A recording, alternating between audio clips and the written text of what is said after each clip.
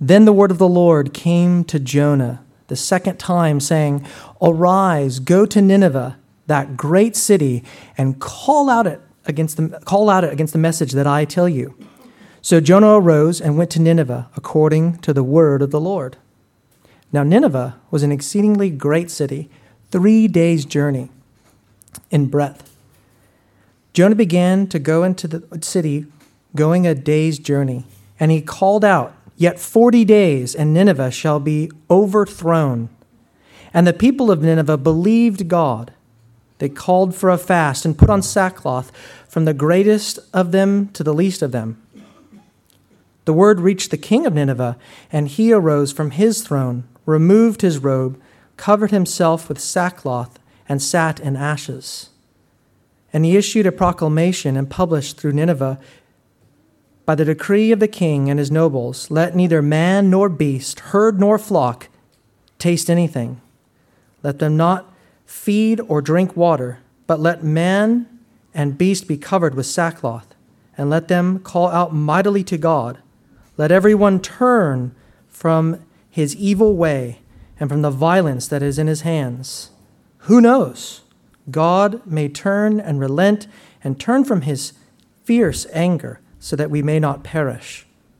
When God saw what they did, how they turned from their evil way, God relented of the disaster that he said he would do to it, and he did not do it. This is the word of the Lord. Amen. Thanks, Ross. When I first moved to Australia, I knew that you guys drive on the left-hand side of the road, but I grew up learning to drive on the right-hand side of the road. Okay, so it's a bit of an adjustment because I grew up in America and they drive on the right side of the road, right? And when I was, we were here, I don't know, probably we were like 5 days off the plane, right? I was living in Vegas in Brisbane at the time, and I went to it was early in the morning. I needed some coffee. We were still jet lagged. So I took Eliana with me, who was getting up at like 3 in the morning. And as I was heading out, we lived near not that busy of a street, maybe like Henry Perry Drive.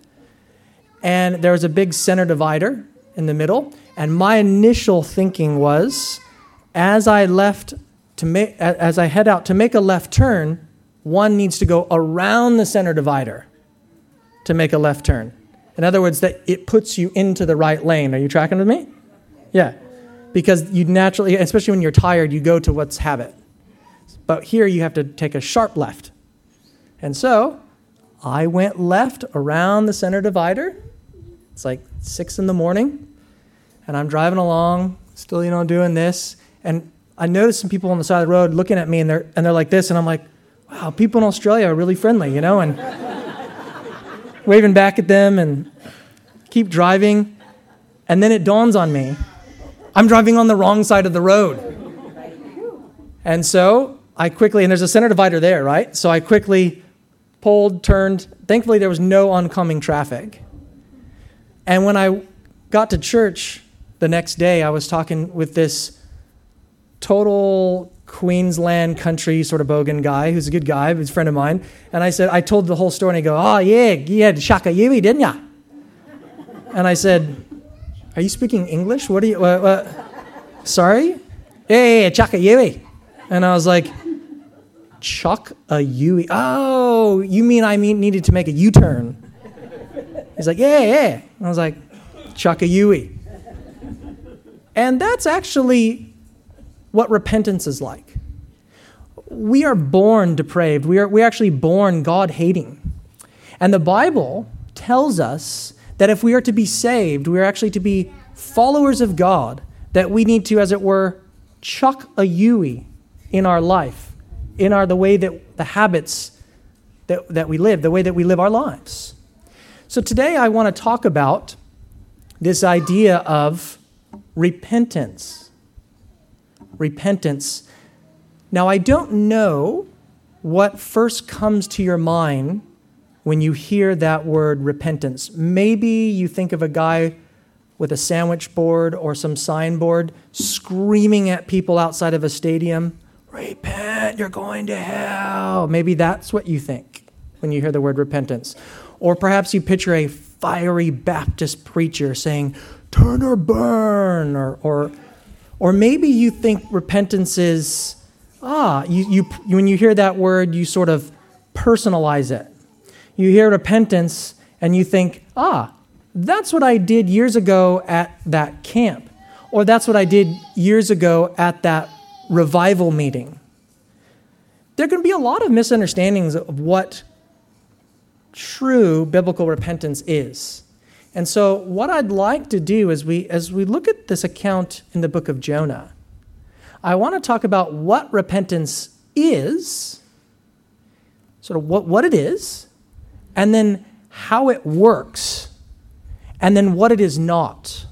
Because there can be a lot of common mistakes of what repentance is, and someone assumes that they are repenting, but they're actually self-deceived. They're not repenting. And so we'll close our time saying what repentance is not. So first, what it is. Secondly, sort of how it works. And then last, we'll talk about what it is not, what it isn't. So that said, that's where we're headed. Let's look to the Lord in prayer, shall we? Father, what we know not, teach us. What we have not, give us. What we are not, make us. For Jesus' sake we ask. Amen. So here is Jonah. He's just been spat out onto dry land. The last 36 hours of his life must have certainly been topsy-turvy, smelly, fishy. Exactly, Judy? I mean, here's a guy that tried to run away from God. God, the earth is the Lord's, right? And everything in it, the world and all who live in it. But yet he tries to run away from God. And so the Lord casts a big storm onto this sea that Jonah, in his voyage to flee away, and he is cast overboard by the providence of God, we learned last week. And rather than die in the sea, the Lord graciously provides a fish to swallow up Jonah. And he is in the belly of the fish, the great fish, 3 days, 3 nights, and then is spat out. And as he's there, you almost wonder, as he's now thinking, wow, glad that's over. I wonder if God's going to call someone else. Because he looks at me and goes, you're useless, right? I'm not going to use you now. But in God's kindness and in God's grace, both for Jonah and for the sake of the Ninevites, the Lord comes to him a second time. Do you see that there?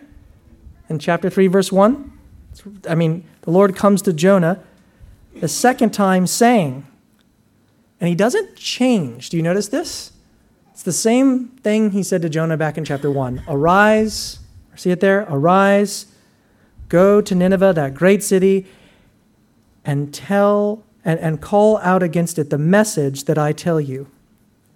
It's interesting, the Lord hasn't changed his method or his message. Have you noticed that? Still calling Jonah, and Jonah is not to give his opinion. He's not to give his thought reflections about God or what he hopes to say to the Ninevites. The message that God gives him, the message that I give to you.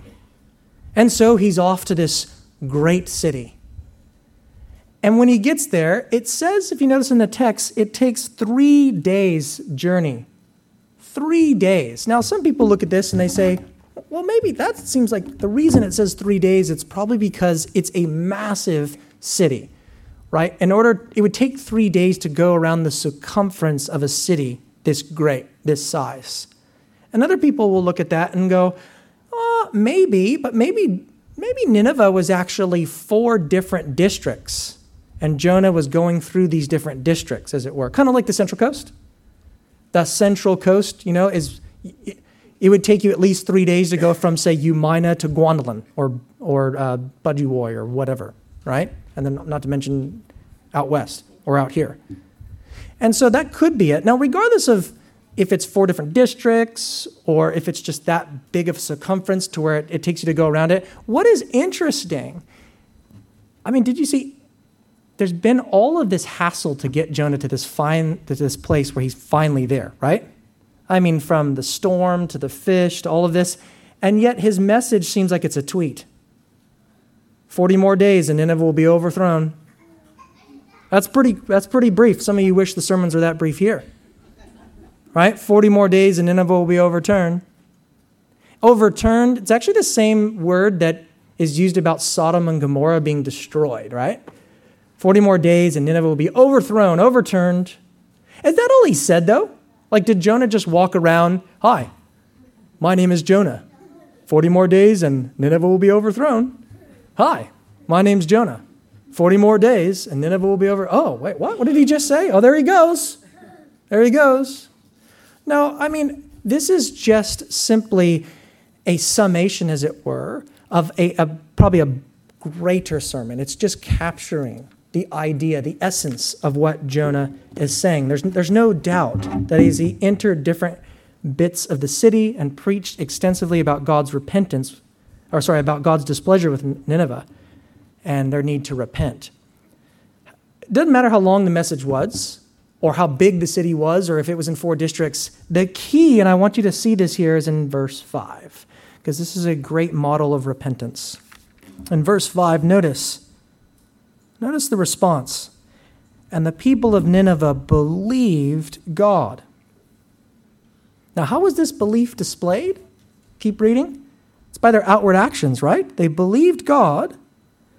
They called for a fast and put on sackcloth, from the greatest of them to the least of them. The people of Nineveh believed in the God that Jonah preached. And they matched their inward belief by their outward actions. They fasted, they put on sackcloth. They're gutted, as it were. Like Jonah was gutted when he sees the Israelites worshiping the golden calf. And what does Jonah do? He puts on sackcloth and ash, as it were. It's the same idea here, that the sackcloth was a thick, coarse cloth, usually made of goat's hair, and you wore it to symbolize the rejection of earthly comforts. And fasting is actually normally done at a funeral. You picture a funeral, and there's times of, rightly so, of weeping, right? Times of sadness. That's how they're responding, but not to a funeral, but because of their own sin. And this repentance is massive. It's not just this sackcloth and ash, this fasting is not just for the poor people of Nineveh, the servants, why the other people get to remain in their high towers, as it were. This is for everybody, every social class, as it were. From rich to middle class to poor, all are called. Even the king himself steps off his royal throne. You guys can picture that. Imagine that. Even the king exchanges his robe for this sackcloth and for this ash. And what's the king saying? In essence, I'm not the king. God is. Look at verse 6. Look at verse 6. It's incredible. And here's where we get this picture of repentance. Don't miss it. Verse 6. The word reached the king of Nineveh, and he arose from his throne, removed his robe, covered himself with sackcloth, and sat in ashes. And he issued a proclamation and published through Nineveh, by the decree of the king and his nobles, let neither man nor beast, herd nor flock, taste anything. Let them not feed or drink water, but let man and beast be covered with sackcloth, and let them call out mightily to God. Don't miss this. Notice the words here. Let everyone turn from his evil way. Turn from his evil way. Hebrew word for repentance is shuv or shav. It has the idea of to do a turnabout, like chucking a Yui, basically. And that's what we see happening with these Ninevites. Look at verse 10. That's right. When God saw what they did, you see that? How they turned from their evil way. God relented of the disaster that he said he wanted to do to them, right? He would do to them, and he did not do it. So what is repentance then? Well, repentance is a change of direction. When we ask the question, what is repentance? We can see it here that it's a turning. It's chucking a Yui. It's a change of direction.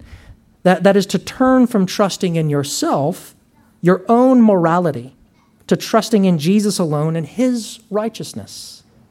Basically, repentance calls for a repudiation of the old way of life and a turning to God. My dad spent a little bit of time in church. My dad is, to this day, he is not a Christian. And one time my dad and I were hanging out, and I am concerned because I want my dad to know Christ. And so I said, hey, Dad, why is it that you think you'll go to heaven? Because he was pretty confident. He said, I think I'll still go to heaven. I said, well, why is it? Why is it that you think you'll go to heaven, Dad? And he says, well, I believe that I trust. I guess I just trust that God loves me. I said, well, yeah, but you see, Dad, your life, you've got things clearly that are against what the Bible says. And I'm not talking about, he makes a couple of mistakes. These are clear neon signs in his life that the Bible is not unclear about. The Bible says it's sin. And those who live this way, the Bible says in 1 Corinthians 6, will not inherit the kingdom of God. So, according to the Bible, Dad, you're not going to heaven. Not my, don't get mad at me and say, how dare you, son, I brought you into this world, I could take you out. He didn't say that. But I said, according to the Bible, your belief, as it were, your trust is false trust. Trusting in God is connected with repentance. Listen to Isaiah 55. Seek the Lord while he may be found. Call upon him while he is near. Listen, let the wicked forsake his way, and the unrighteous man his thoughts. Let him return to the Lord. You hear that? Return to the Lord, that he may have compassion on him, and to our God, for he will abundantly pardon. The language there is clear, isn't it? Repentance from sin and coming to God for pardon are mentioned together. They go hand in hand. When Paul writes to the church in Thessalonica, right? Real people that lived in a real time. It's a real letter. And one of the very first things he says about them, the reason that Paul can say that they're a Christian is because of their repentance. They're turning from idols. Listen to 1 Thessalonians 1:9. You turn to God from idols to serve the living and true God. You hear that? You turn to God from idols. The turning to God involved the abandonment of idols. Real repentance will produce a change in behavior. Now, I want you to go to the left in your Bible. I want to show you a passage that might just blow your mind.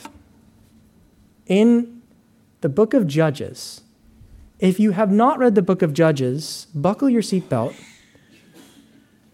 It will trump any dodgy movie that you've seen today or in your entire life.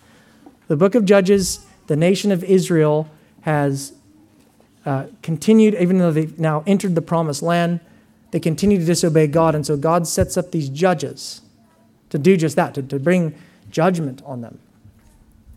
And in Judges chapter 10, once again, the nation of Israel is disobedient. And so once again, God acts to judge. Look at Judges chapter 10.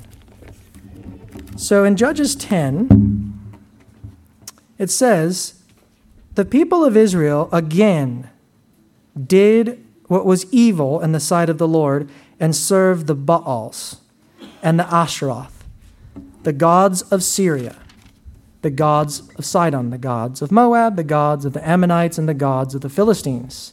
And they forsook the Lord and did not serve him. So the anger of the Lord was kindled against Israel, and he sold them into the hands of the Philistines and into the hands of the Amorites. And they crushed and oppressed the people of Israel that year.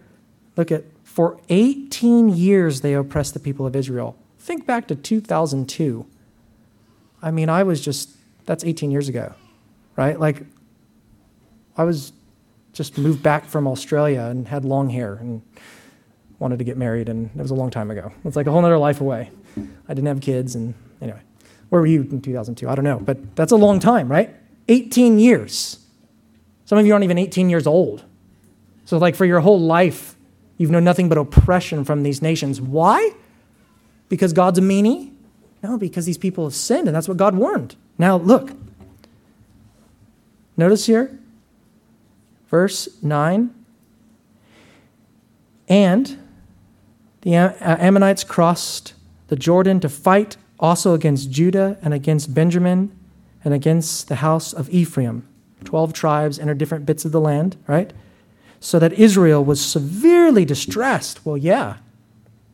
And the people of Israel cried out to the Lord, saying, "We have sinned against you because we have forsaken our God and have served the Baals." Yes, that is true, guys. So, we're so sorry, God. We're so sorry. We're so sorry. And they're distressed. It says they're distressed. And, notice, and the Lord, this is the part that might blow your mind. What does God do? He goes, "Oh, you're distressed? That's the last thing that I want you to be, is distressed. In fact, I exist as God so that you're not distressed, so that you can have your best life now. That's why I'm all about." Is that what goes on? No, look. And the Lord said to the people of Israel, "Did I not save you from the Egyptians and from the Amorites and from the Ammonites, from the Philistines, the Sidonians also, and the Amalekites and the Moabites oppressed you? And you cried out to me, and I saved you out of their hand. Yet you have forsaken me and served other gods. Therefore, I will save you no more. Go and cry out to the gods whom you have chosen. Go pray to your idols." Unbelievable. And so what did the people of Israel do? "Okay, God, we get it. Spank us. Give us a swat. But do it now and help us." Look what it says. And the people of Israel said to the Lord, "We have sinned. Do to us whatever seems good to you. Only please deliver us this day." Like now. No response. No response. Until they repented. So, look, they put away the foreign gods from among them and served the Lord, and he became impatient over their misery. It's not until they repented does something shift. Repentance is a change in direction. It's not just feeling bad. It's not just shedding a tear and you know that you did something wrong to someone and you say, I feel bad. It's actually changing your behavior. It's actually doing a turnabout, a 180-degree turn.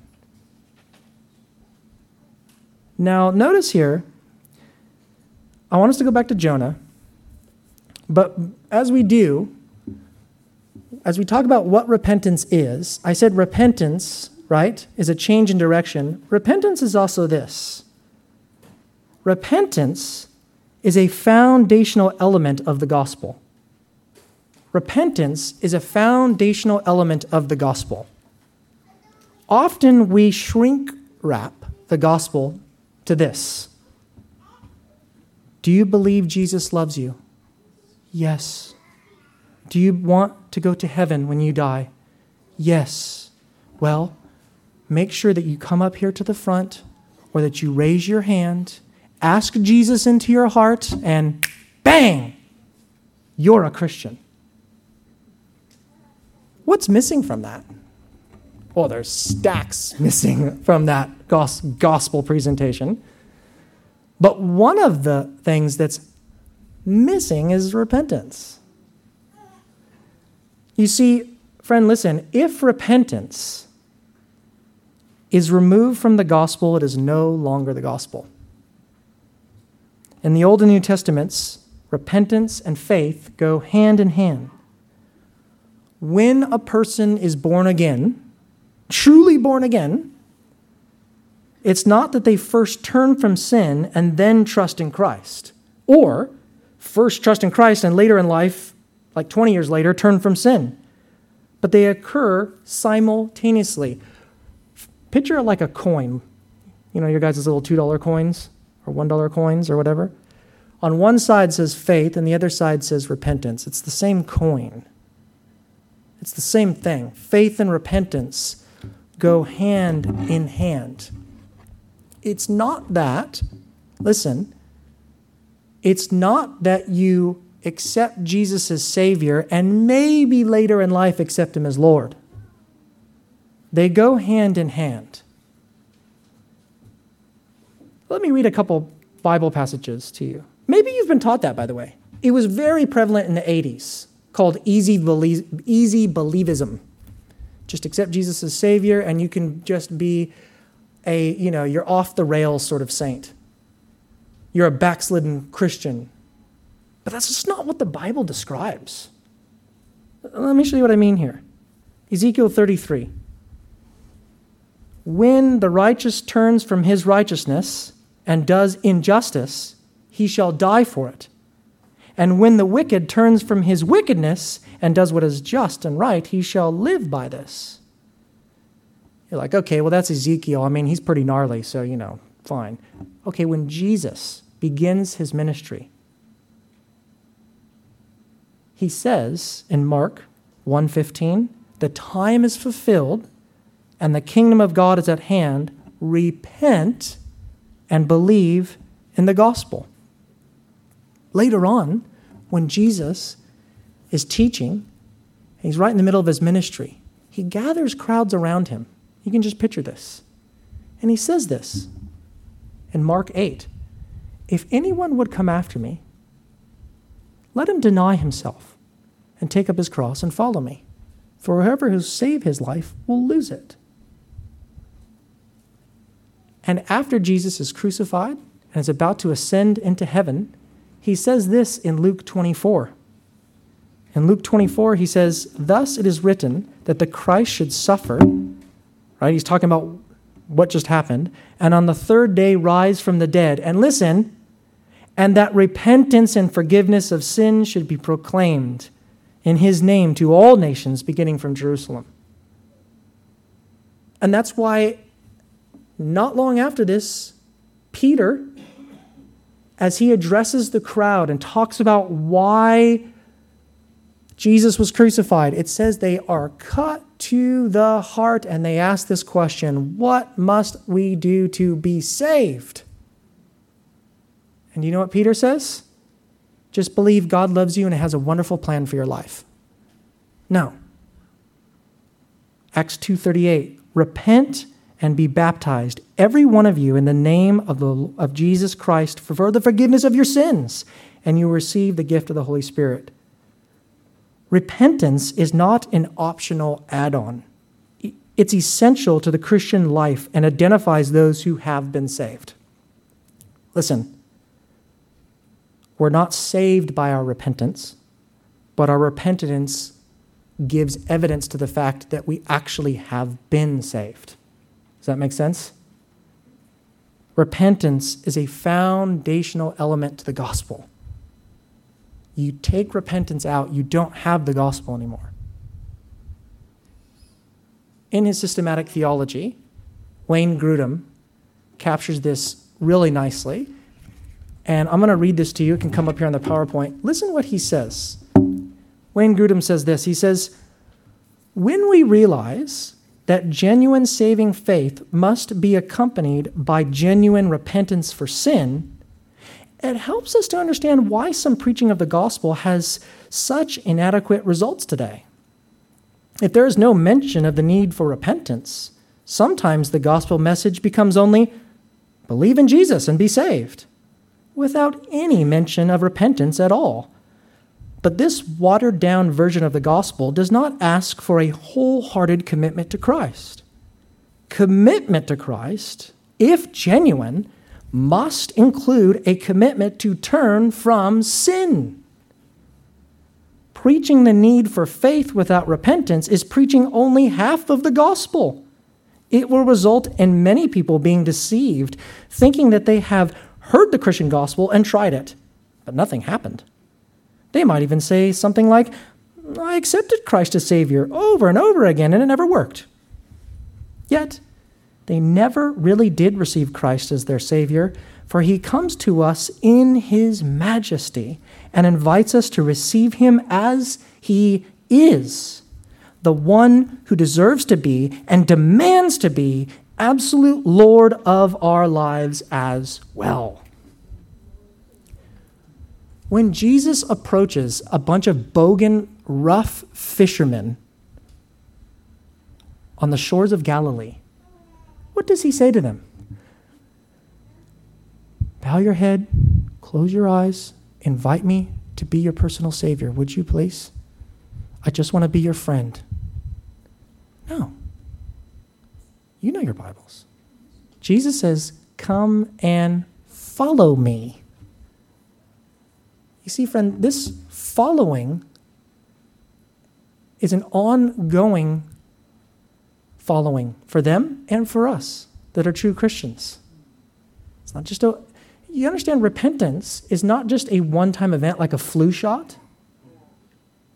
Like, I did that once back in 1972, I think, at the Billy Graham Crusades or whatever. Repentance is an ongoing event that marks a true Christian.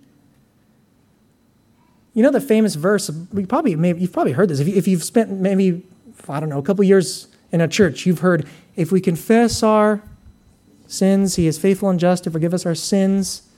Well, that's plural, isn't it? Did you hear that?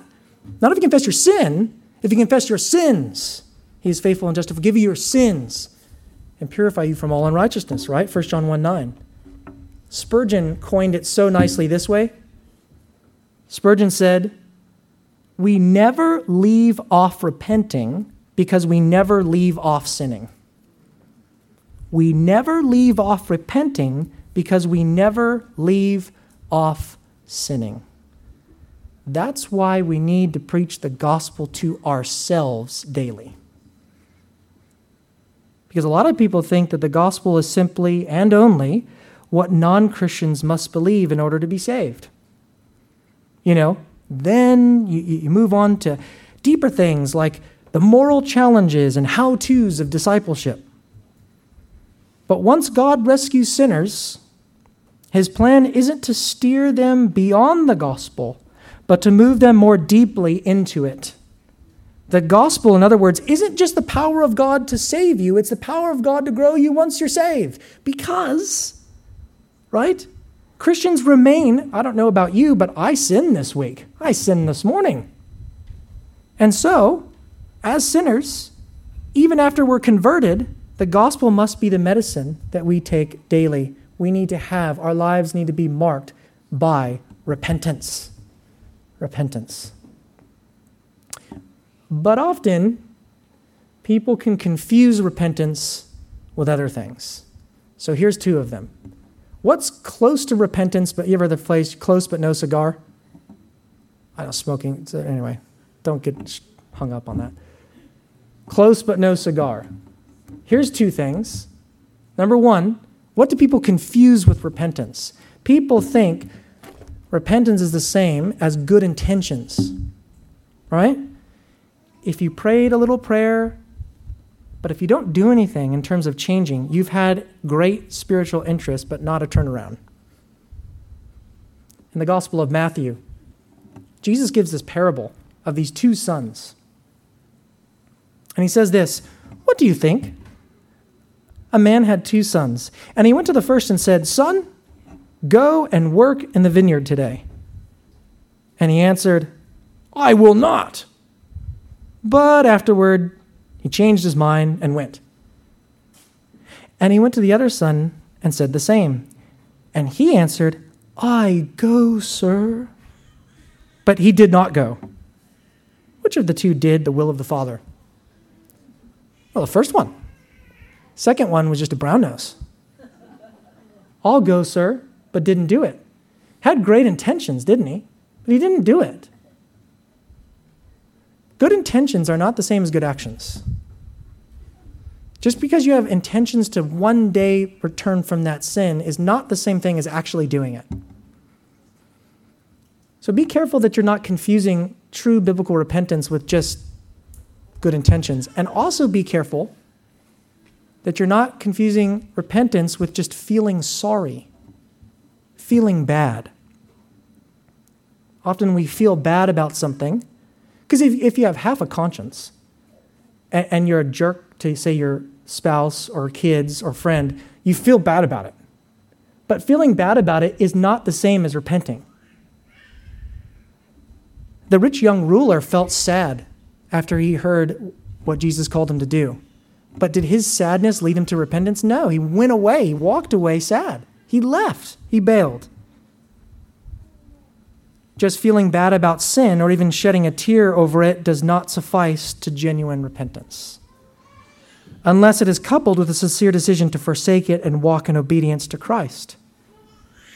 You know, sometimes we're great at conviction and lousy at application.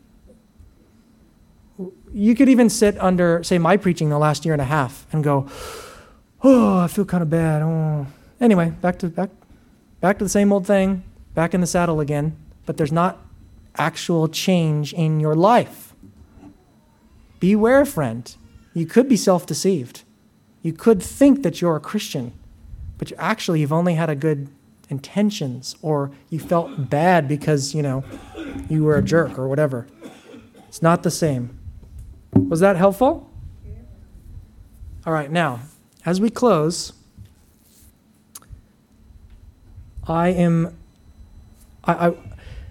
there's a lot of stuff on the surface there in terms of repentance, right? But sometimes we need to pull back and say, okay, how is this consistent with the character of God? And how is this consistent with people and man and free will and choices and all of those things? So I have, in closing, one theological nugget that I will offer you, but everyone is going to vote. Compulsory voting, it's Australia. Don't you love it? You're going to take a vote. If you want it, it's 5 minutes. It's a 5-minute little theological nugget to sort of, rather than just see what's sort of on the text at this level, sort of pull up and see something perhaps a little bit greater and maybe help you to engage at a more theological level with the text. But I'm not going to force it on you. So I'm going to ask you, it's up to you. If you want it, it's yours. If you don't, no bada me, as they say in Hawaii. All right? So if you're keen, raise your hand for the theological nugget. I'm not going to feel bad. If you're not keen, raise your hand. No one's probably, yeah, of course. No one's, even if you're not keen, not going to raise your hand because you look mean or whatever. It seems, Ross, can you help me? Can you do that? If you're keen, raise hand. Just go for it. Okay. So, go back to Jonah 3. 5 minutes. Time me, Rob, right? 5 minutes. I say that in the elders' meetings, and it's usually not 5 minutes. But I'm working on that. That's my New Year's resolution. Anyway. Yeah. That's right, yeah. Look at Jonah 3:10.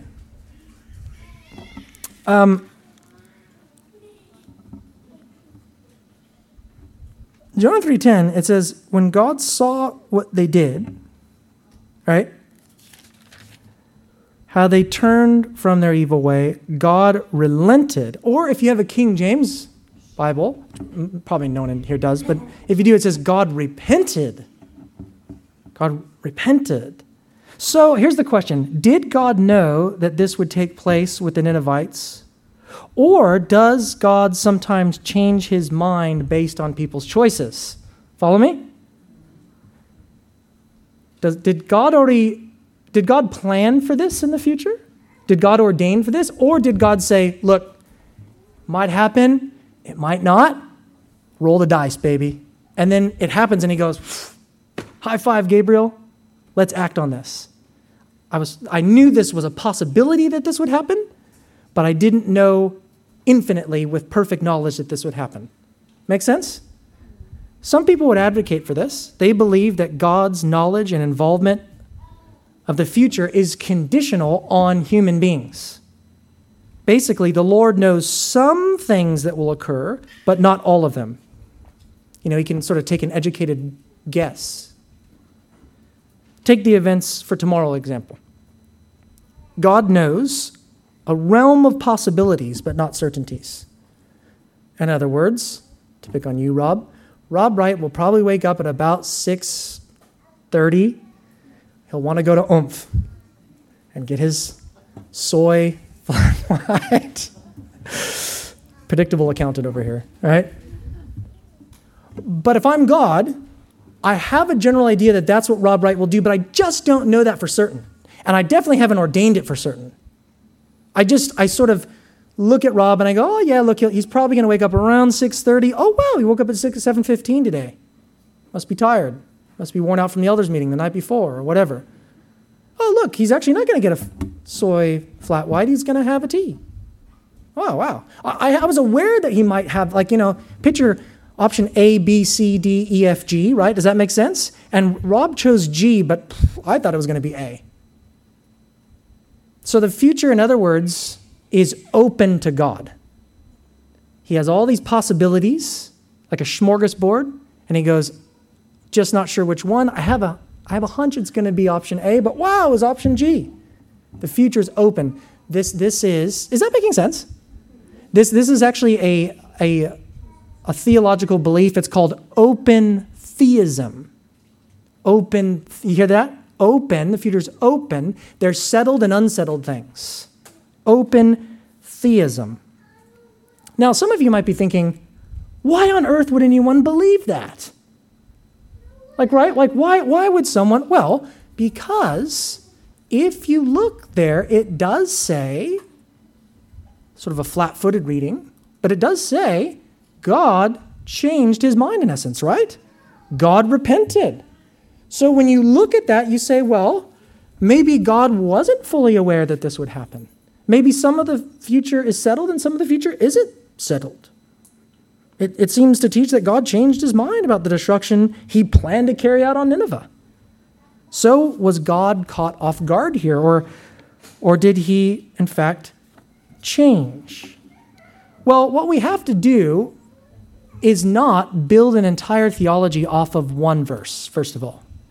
We have to step back and say, what does the whole Bible teach about God's knowledge, about God's nature? So, the Bible teaches that God is unchanging in his nature, purposes, essence, and word. It's what's called immutable, right? Seasons change, people change, but the Lord remains the same. Malachi 3:6. For I, the Lord, do not change. Therefore you, O children of Jacob, are not consumed. It also says in the book of James that God does not change like shifting shadows. Once the Lord has decreed something, it cannot be changed. It will come to pass. Listen to Isaiah 46. I am God, and there is none like me, declaring the end from the beginning, and from ancient times things not yet done. Did you hear that? Saying, my counsel shall stand, and I will accomplish all my purpose. I have spoken, and I will bring it to pass. I have purposed, and I will do it. Okay, so now back to this idea of open theism, and we're almost there. We're almost landing it. At the start of Jonah, God said he would judge Nineveh, right? Which is a real expression of God's present attitude or intention with the current situation. 40 more days and Nineveh will be overturned. If they don't, get stuffed, Jonah. They would be overturned. When the situation in Nineveh changes, then and only then God's expression will also change. God sees the wickedness in Nineveh and sends Jonah with a message. The purpose of this message was to bring about repentance. The key is once the people repented, the situation was different, and God responded to that transformation, to that repentance. Listen closely. God did not change his intentions towards the Ninevites. They were the ones that changed toward him. And on the basis of that change, God could deal with them in grace rather than in judgment. Does that make sense? Jeremiah 18 says this: "If at any time I declare concerning a nation or a kingdom that I will pluck up and break down and destroy it, and if that nation concerning which I have spoken turns from its evil, I will relent of the disaster that I intended to do to it." Does that sound familiar? So Jeremiah 18 makes it quite clear. Now, I wrote a paper on this for those of you that are just dying to hear more information about this. Don't come rush up here at once. But if you would like some information, it's actually one of my first papers that I wrote for my Bible college. And it's critiquing this guy, because you think, who believes this stuff? Look, there's quite some influential thinkers out there. People you may even think that, oh, no way. I would say no one that's orthodox, no one that actually is really believing the Bible. I'd say once you embrace this open theism, you're off the rails. But look, there's some interesting guys out there. They're trying to. There's one guy in particular, and this, if you get the paper, this will talk about it. Greg Boyd, he's a pastor in America, and Greg Boyd has a book called God of the Possible. You hear that? God of the Possible. What does that sound like? It's open theism, right? And a friend of mine wrote a book in response to him called, what's Bruce Ware's book called? God's, oh man, it'll come to me. But one of the things that Greg Boyd says is this, and I'll close. Greg Boyd says, Jesus has an idea that Peter would betray him based on the dude is a bit topsy-turvy. He didn't know, so he kind of looks at the makeup and DNA of Peter and says, I bet you're going to disown me 3 times before the rooster crows. And look, people are buying into this stuff. You have to, so hopefully, you might even have some friends that actually are buying into this stuff. It's good to think through if you're, God's Lesser Glory, that's the title of the book. Bruce Ware, that's my friend of mine, God's Lesser Glory. Anyway, that's what open theism is. So, now, if you're mad at me, blame the people that voted yes, that they wanted to hear that 5-minute theological lecture at the end, okay? Don't blame me. You voted, all right? So, but carry on the conversations because it's a worthwhile conversation. If you're interested, I wrote the paper. Go see Jillian afterwards. But let me just close with this. I hope and I pray, beyond all that theological nugget stuff, I hope and I pray, friend, that you haven't fallen into the lie that you can be a Christian and live in sin, that you can just accept Jesus as Savior now, sort of tick that box, and live the rest of your life and think that you're going to go to heaven when you die. Hopefully it's been pretty clear, just not only from the book of Jonah, but looking at the Bible as a whole, that repentance and faith actually are 2 sides of the same coin. They actually go hand in hand. And so just, I'd encourage you to do this. This is a hard one. I'd encourage you to do this. When you go have a coffee, rather than talk about the weather or whatever, you can do that anywhere. I'd encourage you to ask someone that's close to you here, is my life marked by repentance?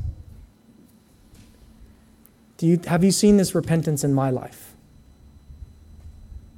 Ask yourself that question. And, get ready for some interesting conversations. And the person that they're asking you that, really to help them, it would be such a disservice to you if you have doubts that this person is genuinely repenting and is genuinely a Christian. It would be the biggest disservice of you to say, oh, yeah, nah, you're good. There are people here in this room who my conversations, I go, I don't think that person's a Christian. I don't think their life is actually marked by repentance. So you can actually, if you want to come talk to me, we can have a long conversation about it. I'd like to have that conversation. Okay, we're not saved by repenting, but our repenting shows that we have been saved. Make sense?